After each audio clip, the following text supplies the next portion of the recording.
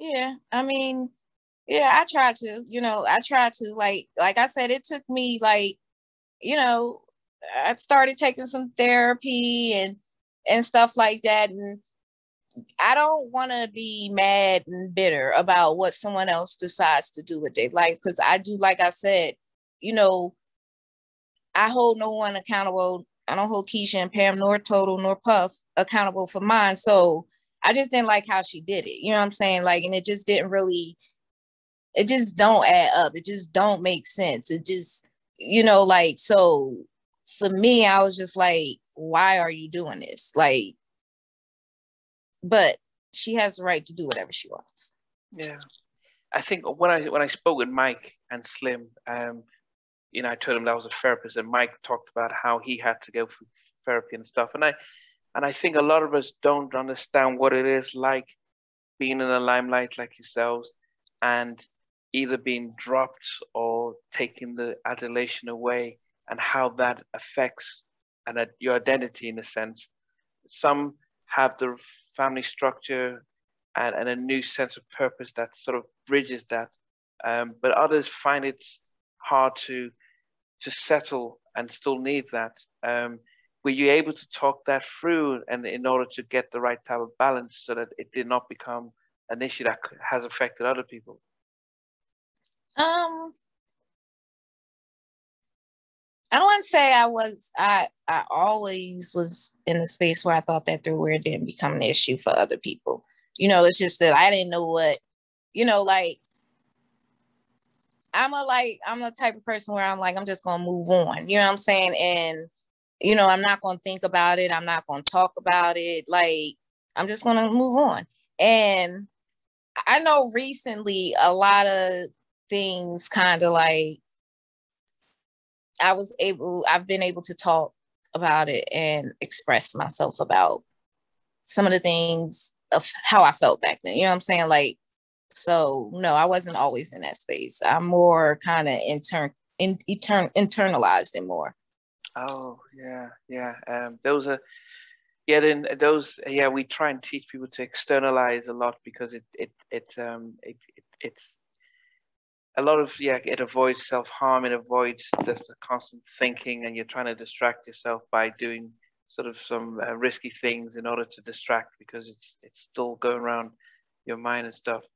Would you just advise people to, because especially us of color, we kind of run away from talking and help. We always think put on a brave face, but would you advise anyone that's struggling to reach out and get help and Oh, talk? definitely. No, definitely talk. Like, and and make sure you're talking to, like, because I'm not going to say I didn't talk about some of these things, but I was talking to the wrong people about it. You know what I'm saying? And um, so find you a therapist, somebody that's non-biased, and just pour your heart out, because I know it helped me. It helped me. Like, and I definitely was one of those who grew up with a parent who told me to pray about everything, and that's what I. And not that prayer does not fix things, but sometimes it's just saying things out loud and just kind of talking about it and kind of speaking to somebody that's, like I said, non-biased to you, your whole situation in your life, and just hearing a different perspective kind of makes you sit back and be like, like, okay, like, it will be good.